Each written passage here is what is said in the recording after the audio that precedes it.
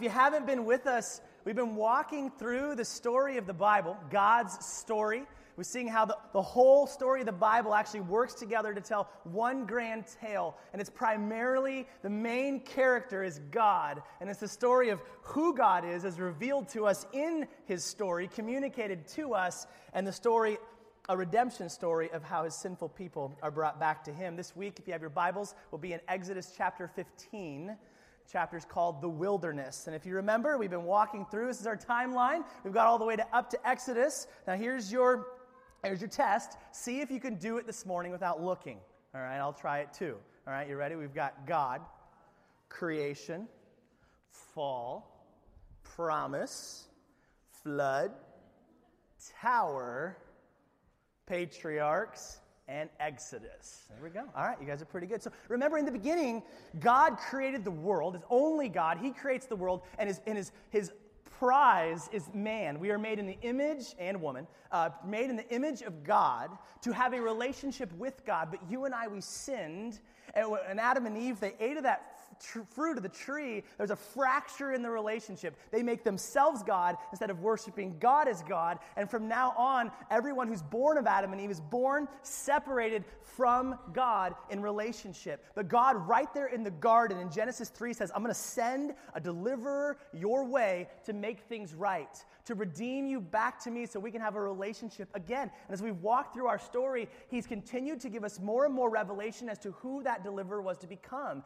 And in Genesis 12, he told Abraham, the father of the patriarchs, he said, it's going to be through your nation that all nations will be blessed, showing us that this deliverer would be from the line of Israel, and then those 12 sons of Jacob become the 12 tribes of Israel, are enslaved in Egypt. And then last week we saw God, in his power, in his glory, deliver the people of Israel out of Egypt to come to the promised land that he had promised to Abraham clear back in Genesis chapter 12. And he's a God who's always faithful to his promise. And where we are in the story today is they have just crossed the Red Sea, and now they're heading to the promised land. But as you know, there's some detour in the wilderness. Anybody ever here have a great victory only to be followed up by a great fall? Okay, you know what I'm talking about? When you are like on the mountaintop, you are on cloud 9, you are feeling good, and then total disaster. This happened to me in high school. We were in high school basketball practice, and we were having this three-point shooting drill, and I was in the corner, my sweet spot, and I am on fire, right? I am just hitting three after three, feeling good. I hit the game-winning three for our team, and I start to celebrate, and here's what happened. There were these mats that were rolled up against the wall. They used to roll out for church on Sundays at the Cook Inlet in the gym there, put the chairs on top of the mats.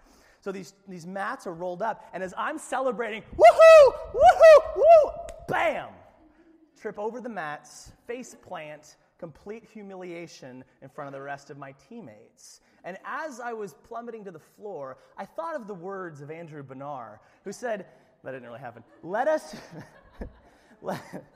be as watchful after the victory as before the battle.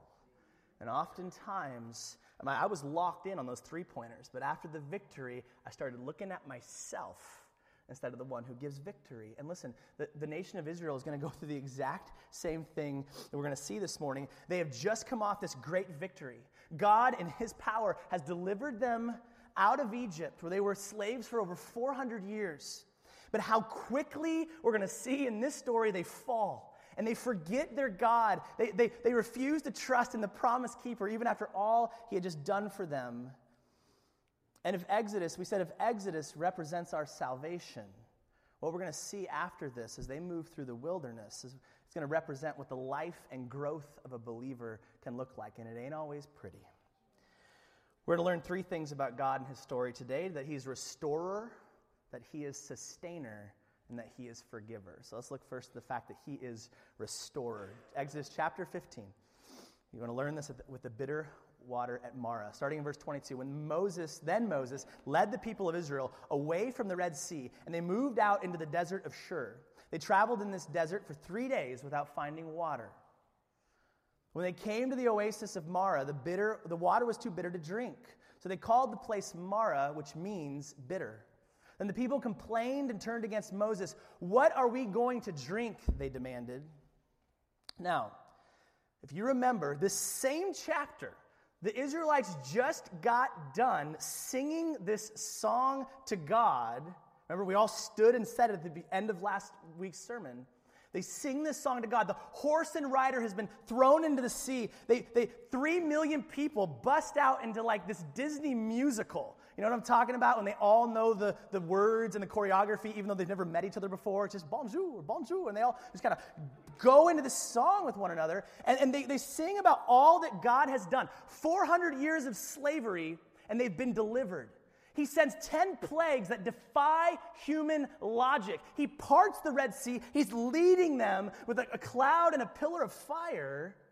And then 3 days later, we can't find any water, and we whine and we complain, and we refuse to trust the God that just showed us who he is to us. We got some Southerners here saying amen. I like it. You guys can learn something from them. Man, I'll tell you what. So listen.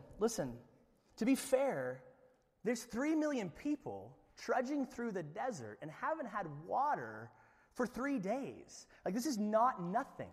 This is not just we don't have any Wi-Fi, right? This is like a serious problem. And then at long last, after 72 hours of trudging through the hot sand and desert, they come up to some water, plant their face in it, only to find out that it is too bitter to drink.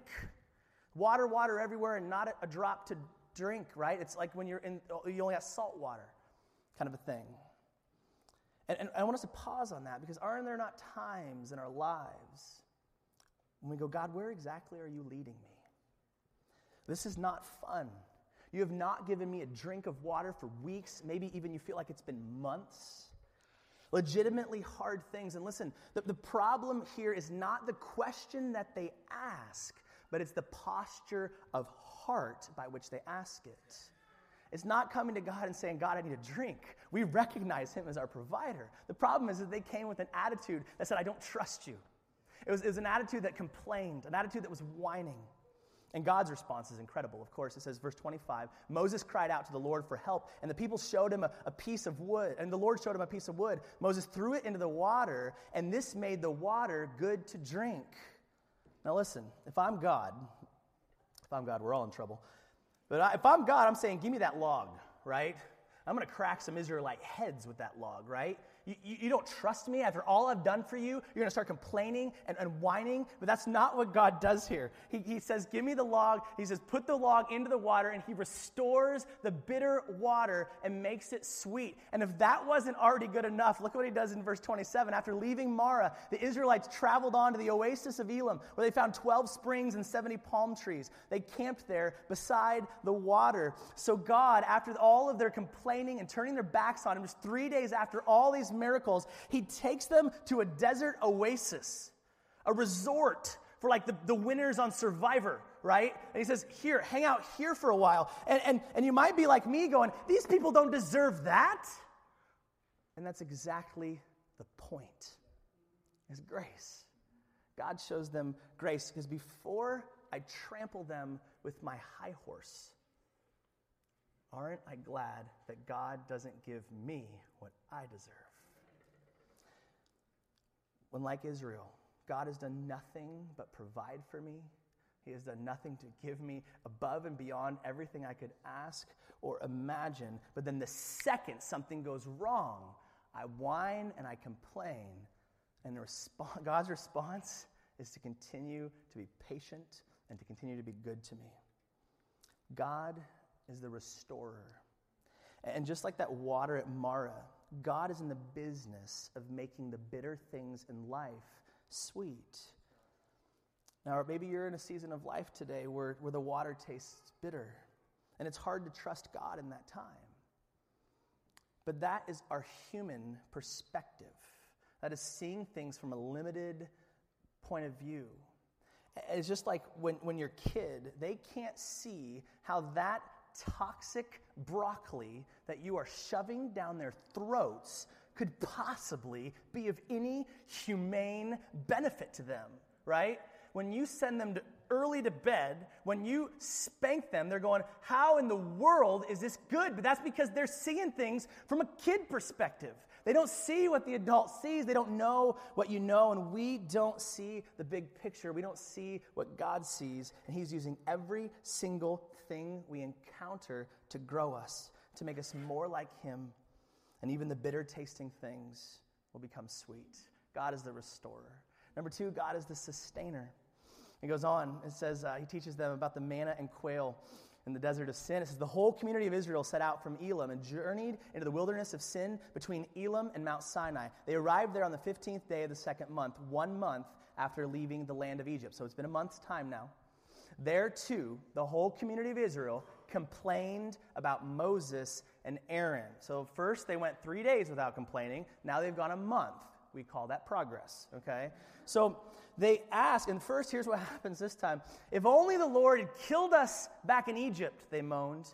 There we sat around pots filled with meat and ate all the bread we wanted, but now you have brought us into this wilderness to starve us all to death. So first they don't have any water, and now they're complaining because they don't have any meat. Okay, you give an Israelite some water, they're going to want some manna, right? It's that age-old saying. Give a mouse a cook. Never mind. All right. So what do they say here? Listen, did you hear the words? Life was better back in Egypt. What an audacious thing. What a slap in the face to God. They only remember the good parts of Egypt. They're completely leaving out the parts, forced labor, beatings. Their children are being chucked into the Nile River. But all they look back and go is, we had meat back there. Life was better when we could do whatever we wanted. And there are times in our lives where don't we say that as believers? Man, it was better back before I knew Jesus. Couldn't I go back to a time when no one was telling me what to do? And when you think about, remember our friends where they just kind of accepted you wherever you were at? Not like these Christians who are always like, that's a sin, that's a sin. Like, it would be so much better to be back and I could just, drink every weekend and I could just kind of do whatever I wanted. I could party, I could sleep around like I was in control of my own life. But we're totally forgetting the reality of what it looks like to live without Jesus. The hopelessness, the bondage, the meaningless, empty misery of living for self. Because make no mistake, you're always serving somebody. And then he goes on, look at Moses and Aaron's response. I think this is totally fair. In the morning you will see the glory of the Lord. He's going to do something spectacular once again, because he has heard your complaints, which are against him, not against us. What have we done that you should complain about us? Moses and Aaron, they go, look, we didn't bring you out here. Like, why are you complaining against us? God did. We're following the cloud and the pillar of fire just like you are. See, when we complain, it's not a complaint against mom and dad. It's not a complaint against my boss or my friend or even my enemy. It's not a complaint against my circumstances. When we complain, we are ultimately saying, God, I don't trust you. Because who gave you your parents? Who put the president of the United States in place? All right, we're good. Sorry, I forgot. Just keep on going, Justin. Who put you where he put you? Why are you in the circumstances you're in? Old professor from Bible school, he said it this way. He said, a walk of sight, it needs a scapegoat for every discomfort. See, if we're looking at things from a human perspective, if we're looking for our circumstances to satisfy us, then when they don't, we got to blame something. I got to blame somebody or something that's causing me to not get what I want. But a walk of faith, to contrast, lives in the confidence of the sovereignty of God. And no matter how long you've been walking in the desert, to know God doesn't make mistakes. That he has me where he has me for a reason. That he's put the people in my life that he's put in my life for a reason. And he is bigger and better than any circumstance here in this world. And then God again in his mercy. He goes, the Lord said to Moses, look, I'm going to rain down food from heaven for you. This is what Google Images gave me. Okay, I've never seen the movie. Heard it's great. God says, I'm literally going to rain food down from heaven for you. Now, why does he do that? Look at verse 12. I've heard the Israelites complain. Now tell them, in the evening you will have meat to eat, and in the morning you will have all the bread you want. Then you will know that I am the Lord. He says, I'm going to give you bread for breakfast. I'm going to give you meat for dinner. Amen. And why am I doing this? So that you will know who your God is, that you will know who to worship, that you will know who to obey and who to trust. And so he does this, and he sends, as that evening, vast numbers of quail flew in and covered the camp. He says, it's hunting time, boys. Grab your bows and arrows. And they go chasing after these quails. And then it says the next morning, the area around the camp was wet with dew. When the dew evaporated, a flaky substance as fine as frost blanketed the ground. The Israelites were puzzled when they saw it. What is it? They asked each other. They had no idea what it was. Now, in Hebrew, the phrase, what is it, literally was manna. So when they say manna, they're going, what is that? We've never, it's like a whatchamacallit, right? They don't know what, and that's actually what they end up naming the bread, is just manna. And God has given it to them. Now, what's interesting here, I love this in verse 31. It says, it tasted like honey wafers. So God is not throwing them off-brand, great value, Safeway Select garbage, right? He says it tastes like honey. I think this is the first edition of King's Hawaiian Rolls. Can I get an amen, right? Literally thrown from heaven, I do believe. God, when he gives to us, he does not just give, he gives extravagantly. And look at what it says. And he gives them specific instructions on this bread. Okay, he says, each household should gather as much as it needs. Pick up 2 quarts for each person in your tent. So the people of Israel did it as they were told. Some gathered a lot, and some gathered a little. But when they measured it out, everyone had just enough. Those who gathered a lot had nothing left over, and those who gathered only a little had enough. Each family had just what it needed. So the hoarders, okay, and the skimpers, they each came away with the exact amount of bread they needed. Sovereignty of God at play. And then Moses told them, do not keep any of it until morning. And we'll circle back to that. But some of them didn't listen. Some of them didn't obey. Some of them continued to not obey and trust God. They kept some of it until morning. But then it was full of maggots and had a terrible smell. Moses, again, is like, are you kidding me, right? You see, God, he says, take exactly what you need for today. Do not save it for tomorrow. If you do, it will be full of nasty maggots. God gives us exactly what we need for today. His mercies are new every morning. That means tomorrow morning, he's going to give you new mercies. And the day after that, he's going to give you some more mercies. But here's what I want to do. I want to take his gifts, and I want to grab them, and I want to hold them, and I want to hoard them, and I want to control them, because I don't trust that he's going to give me more. And see, I do this all the time. I do this with people in my life. God will send me a person, and I'm just afraid of losing them. Like me and Pastor Larry, we get together every Thursday afternoon, so I can complain about you guys. No, that's not true. You know what I'm afraid of? I'm afraid that he's going to die soon, right? Sorry, that was not nice. I don't actually think he's going to die soon. But I am afraid that at some point, God will take him away from me. And if I don't have Pastor Larry anymore, who am I going to go to? Who am I going to be encouraged by? Who's going to be my coach? He's gone through 40 years of ministry. He knows our church. He knows me. God has specifically given him into my life to be able to coach me and guide me and encourage me. And if he takes him away, I'm going to be up a creek. I do the same thing about, like you'll be listening to a song. A song will come on in my car, and it'll be just this moment of encouragement. And I'll be listening to it, and tears are flowing down my face, and I encounter Jesus there. But what I do is I start putting my trust in the song instead of Jesus. And so the next time that I'm feeling down, I don't turn to Jesus, I turn to the song. And I turn the song on that time, and you know what happens? It doesn't work. The song broke. And I'm listening to it, and I'm trying to get into it again, force tears and feel that feeling, and it doesn't work, right?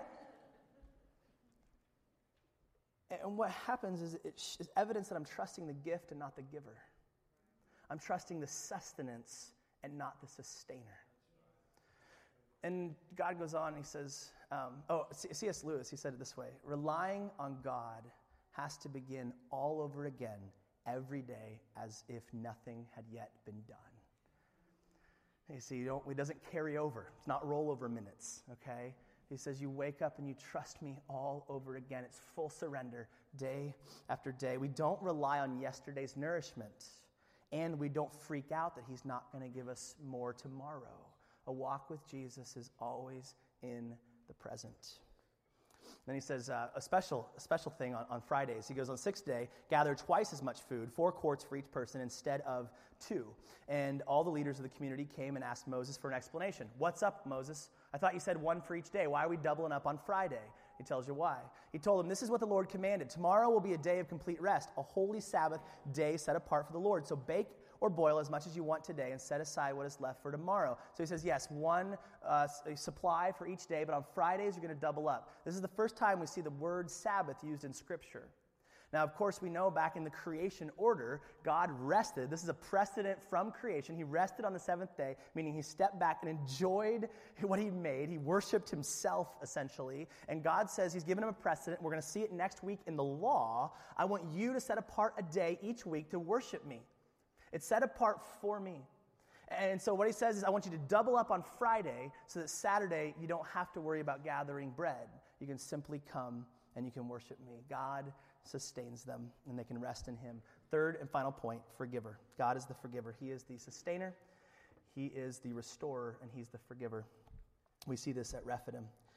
Now, don't you think, after all that God's done, the plagues, the parting of the sea, the guiding by cloud and by pillar, raining food down from the sky, they would finally be like, okay, I get it.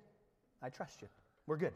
All right, you've proven yourself. We're good from this point forward. But no, of course not. In the Bible, these things tend to come in threes, or for Israel, thousands. It says, at the Lord's command, the whole community of Israel left the wilderness of sin and moved from place to place. Sin, by the way, not the English for sin. Okay, it doesn't mean naughty. It just simply, it kind of was related to the word Sinai. It says, eventually they camped at Rephidim, but there was no water there for people to drink. Sounds familiar, right? What do?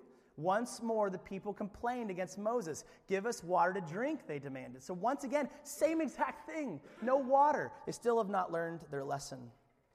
And so they come and Moses goes, quiet. Why are you complaining against me? And why are you testing the Lord? But tormented by thirst, they continue to argue with Moses. Why'd you bring us out to Egypt? Are you trying to kill us, our children, and our livestock with thirst? Yes, that was my plan. Yes. All the years of bondage, you come out here and I'm going to take away your water bottles and watch you die. I'm busted, right?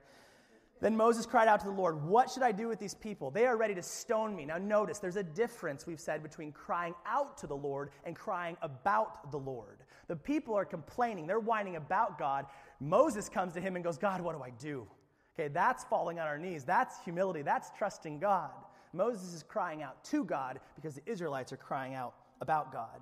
And so what they say here, and you notice here, how is God going to react? Okay? God, you're not going to forgive him 3 times, are you? 3 times?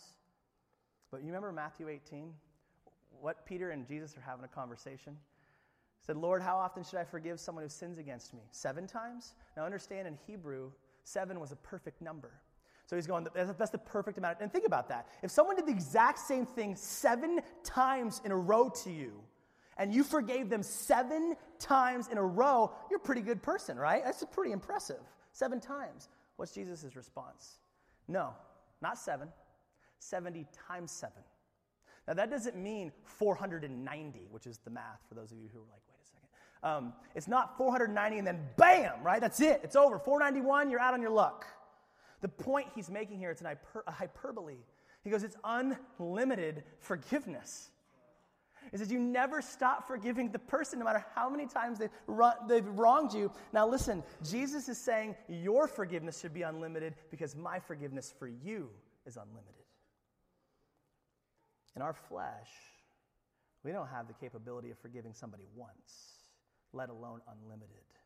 And this brings us to our third point. This is the climax. This is unbelievable. It takes us to this. Look at this. Lord said to Moses, walk out in front of the people. Take your staff, the one you used when you struck the water of the Nile, and call some of the elders of Israel to join you. I will stand before you on the rock at Mount Sinai. Strike the rock, and water will come gushing out. Then the people will be able to drink. So Moses struck the rock as he was told, and water gushed out as the elders looked on. So once again, he provides water. Now, I've heard this story billions of times. Okay, thousands of times. Probably still an exaggeration. But something here that I noticed that is so central to the point. Look at what he says in verse 6. I will stand before you on the rock. Now catch this. God is standing right where he tells Moses to strike. So essentially he's saying, I want you to strike the blow where I am. All of your anger, all of your wrath, all of your fury toward the people, take it out on me. Strike me. And understand, and if you're the rock, okay, you might say, if you're not an inanimate object, you might say, what did I do, right? The rock's going, why are you striking me? Take the people out. They're the ones that were wrong. I don't deserve it, the people do. Why are you striking poor rock? The rock, God, took the blow the people deserved for their own lack of trust in him. It's a picture of Jesus. And just so you think I'm not making up like all this weird symbolism, it's in the New Testament. Look at this, 1 Corinthians 10. All of them, the Israelites, drank the same spiritual water, for they drank from the spiritual rock that traveled with them, and that rock was Christ. You see, Jesus said, I'll absorb the wrath. I'll take the blow that you deserve. So we look at this story of Israel, and you go, God, why do you keep forgiving them? Like every single time, 490, over and over, you keep forgetting them no matter how many times they complain, no matter how many times they whine, no matter how many times they fail to control. Why do you keep forgiving them? And he goes, it's because of Jesus. And when I go, God, why do you keep forgiving me? Why, even though I keep failing you, I keep coming up short, I keep running to other lovers, I keep disappointing you, why do you keep forgiving me? And he goes, Jesus. It's because of Jesus. And listen, I'm forgiven because he was forsaken. They keep throwing temper tantrums, and God keeps throwing grace. Because one day, Jesus was going to come, and he was going to forgive every complaint, every moment of distrust, every rebellion. He was the rock that was stricken. God must punish sin, and so Jesus took it for us. So when he forgives us, when he's patient with us, the reason he doesn't have to punish the things that we do is because Jesus took the punishment for us. Which is exactly why when we throw our tantrums, he keeps throwing goodness and grace. And you read these stories and you go, my goodness, over and over again, it's complaining at Mara, whining and complaining at Rephidim, over and over and over again. When are they going to get it? If they were writing a book about my life, you know what the little subheadings would be? Whining and complaining in Soldotna. Whining and complaining at college. Won't trust God at work. Wants new parents. No, that one's not real. And over again, just, and so why in all of this, Jesus continues to be patient with me and to forgive me and to walk with me. And you might ask the question, why didn't God just immediately take them to the promised land? Like, why this whole wilderness thing? Wouldn't it have been easier just to bypass that, just straight into the milk and honey, right? Why does he go through this? It's the exact same reason that he takes us through trials and pain and frustration and loss and despair. He is concerned about something more than our comfort. He's concerned about our holiness. And he knows that this is what they need to become the kind of people that he wants them to be. And what kind of people does he want them to be? A people that trust him. I believe the purpose of all of existence is to glorify God. And the way that we glorify God is by being satisfied in Jesus, by trusting what God has said about what Jesus did. And so I believe you could encapsulate all of the words in Scripture in two words. In two words. Trust me. Trust me. And the question that I have, the two other words that I would ask us to ask ourselves in response to that is, do you trust him? God's saying, do you trust me? I had to throw this in there. It's the Aladdin line from, I don't know. If you don't get it, you're a better person than me. Two components of rest, and then we'll be done. Or two components of trust. The first one is rest. Rest takes courage. And here's what I mean. As you lay asleep, did you ever think about the fact that you're in an incredibly vulnerable position when you sleep? You're like, no, but thanks, now I won't be able to sleep at night. You could be harmed 1,000 different ways, right? You could be sneak attacked. You could die in a fire. You could be suffocated by an angry spouse, right? There's a lot of ways. It's time to go to lunch, sorry. And you're trusting all of your organs just to continue to do what they do. Your lungs to take in air, to your heart to beat. Like you're just kind of trusting that your body on autopilot is just going to continue to do what it needs to do. And here's the question: how well do we rest in him?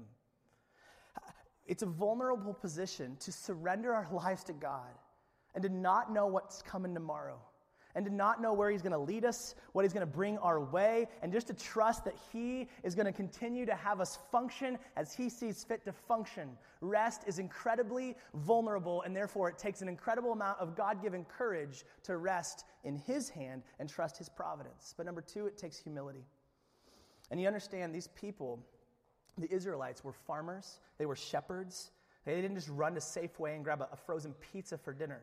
They were used to providing for themselves and their families, working the ground, okay, eating what they had earned, what they had accomplished. And so now God is bringing them to the desert where they are unable to provide for themselves. It's a humble position. It's a bizarre position where they have to just trust that God is going to throw food down from the sky at me and accept it. That's why our flesh, our sin nature, rejects grace, because grace says God did it, you can't do it. And we want so badly to have the glory, to get the credit. And so our flesh wants no part of grace. But maybe God is taking away something out of your life that you've relied on, that you've prided yourself on, that you've been trusting in instead of him. I was thinking, like, if God made me a mute, okay, we'd have big problems, right? My profession really rests on me being able to speak. And even like in my downtime, I'm calling basketball games on the radio. Like everything I do centers around flapping my jaw, right? And if God takes that away, can I still trust him to use me and do the things in my life that he's going to do? And it's like, God has given all of us different gifts. I think of Robert, our deacon of facilities. Okay, Robert can work with his hands. He can make things that don't work. To me, it's like magic. You would not want me in charge of our facilities. He's given Jeannie, our finance manager. He's given her a sharp brain that can do the money stuff. Again, you don't want me in charge of that. Okay? He's given Cody, our intern. Cody thinks he's a great athlete. Let's just keep letting him think that, all right? Just between you and 150 of us. Some of us, it's brain. Some of us, it's brawn. We've been given all sorts of different gifts and talents and passions, but they're all from the Lord. And how do we know if we're trusting the gifts or we're trusting the giver? There's a very easy way for God to find out. What happens when he takes those gifts away? Robert falls off a ladder and becomes a paraplegic. Okay? No ill wishing toward Jeannie goes blind. Cody simply wakes up, right? And the question is, can God take care of me in any situation, regardless of my position, regardless of my faculties, regardless of my strength, no matter how bleak, no matter how hot the desert is, do I trust that he will finish what he started? Do I trust him? Or do I just trust the things that he gives me? So let's learn from Israel. Let's learn from Israel so that we may not make their same mistakes. And what we're trusting in, what Jesus said in Matthew 6, I tell you not to worry about everyday life, whether you have enough food, enough drink.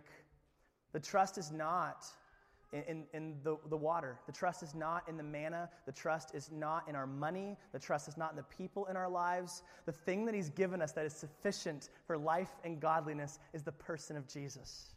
And in John 7, Jesus stood and he shouted to the crowds because they were too deaf to hear. He goes, anyone who is thirsty may come to me. Anyone who believes in me may come and drink. For the scriptures declare rivers of living water will flow from his heart. He says, I will be stricken, and out of me will gush the Holy Spirit. Out of me will gush life sufficient for not just you, but every human being on the planet. And the people, they have this conversation with Jesus. And he says, show us a miracle over the chapter earlier. Show us a miraculous sign if you want us to believe in you. What can you do? Okay? Prove it. You say you're Jesus, you want us to believe in you, prove it. Well, after all, our ancestors ate manna while they journeyed through the wilderness. The scriptures say Moses gave them bread from heaven to eat. So Moses, he made bread appear from the sky. What are you going to do? Jesus said, I tell you the truth. Moses didn't give you bread from heaven. He goes, knuckleheads, it was God. It wasn't Moses. And now he offers you the true bread from heaven. The true bread of God is the one who comes from heaven. The one who, okay, it's a person who comes from heaven and gives life to the world. And I love it. They go, sir, give us that bread every day, right? Like if there's better bread than what we've been eating, we would like that bread. And Jesus said, I am the bread of life. Whoever comes to me will never be hungry again. Whoever believes in me will never be thirsty. Listen, We drink water every day. I'm actually getting really parched right now, and I'm going to drink some water, and it's going to quench my thirst for about 5 minutes, and then I need more water. There's going to be bread that we're going to eat today at lunch, but eventually we're going to get hungry again. There's going to be things that come our way that God uses for our good, but they will come and they will go. There's one thing that is eternal. There's one thing that's satisfying. That's Jesus. And if we're hungry this morning, if we're thirsty, and we just have to admit it. The only place we're going to find that satisfaction is in Jesus and Jesus alone. So the thing I want to leave us with is this question, and this is between you and the Lord, between me and the Lord. Where do you find it difficult to rest and trust that the Lord will sustain you, care for you, be near to you? All of us have different areas. Maybe it's a relationship. Maybe it's a financial thing. Maybe it's a time thing. I don't know. Let's do some heart business with the Lord, though. If you just close your eyes and bow your head with me. I just want us to take a minute and just some self-examination, going, if the Spirit reveals this to you, Lord, what's an area of my life that I'm not trusting you as provider, that I'm not trusting you as restorer, that I'm not trusting you as forgiver, that I'm not trusting you as sustainer? And just show that to me. I don't believe in sin hunting. So if the Lord has something to show you, he's going to show you.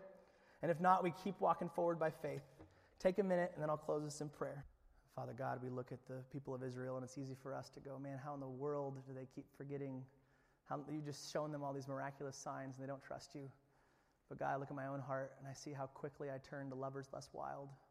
I see how quickly I turn to other things in my life to satisfy me, to give me what I think that I need, and I don't trust Jesus. I don't. It's evident in the way that I live.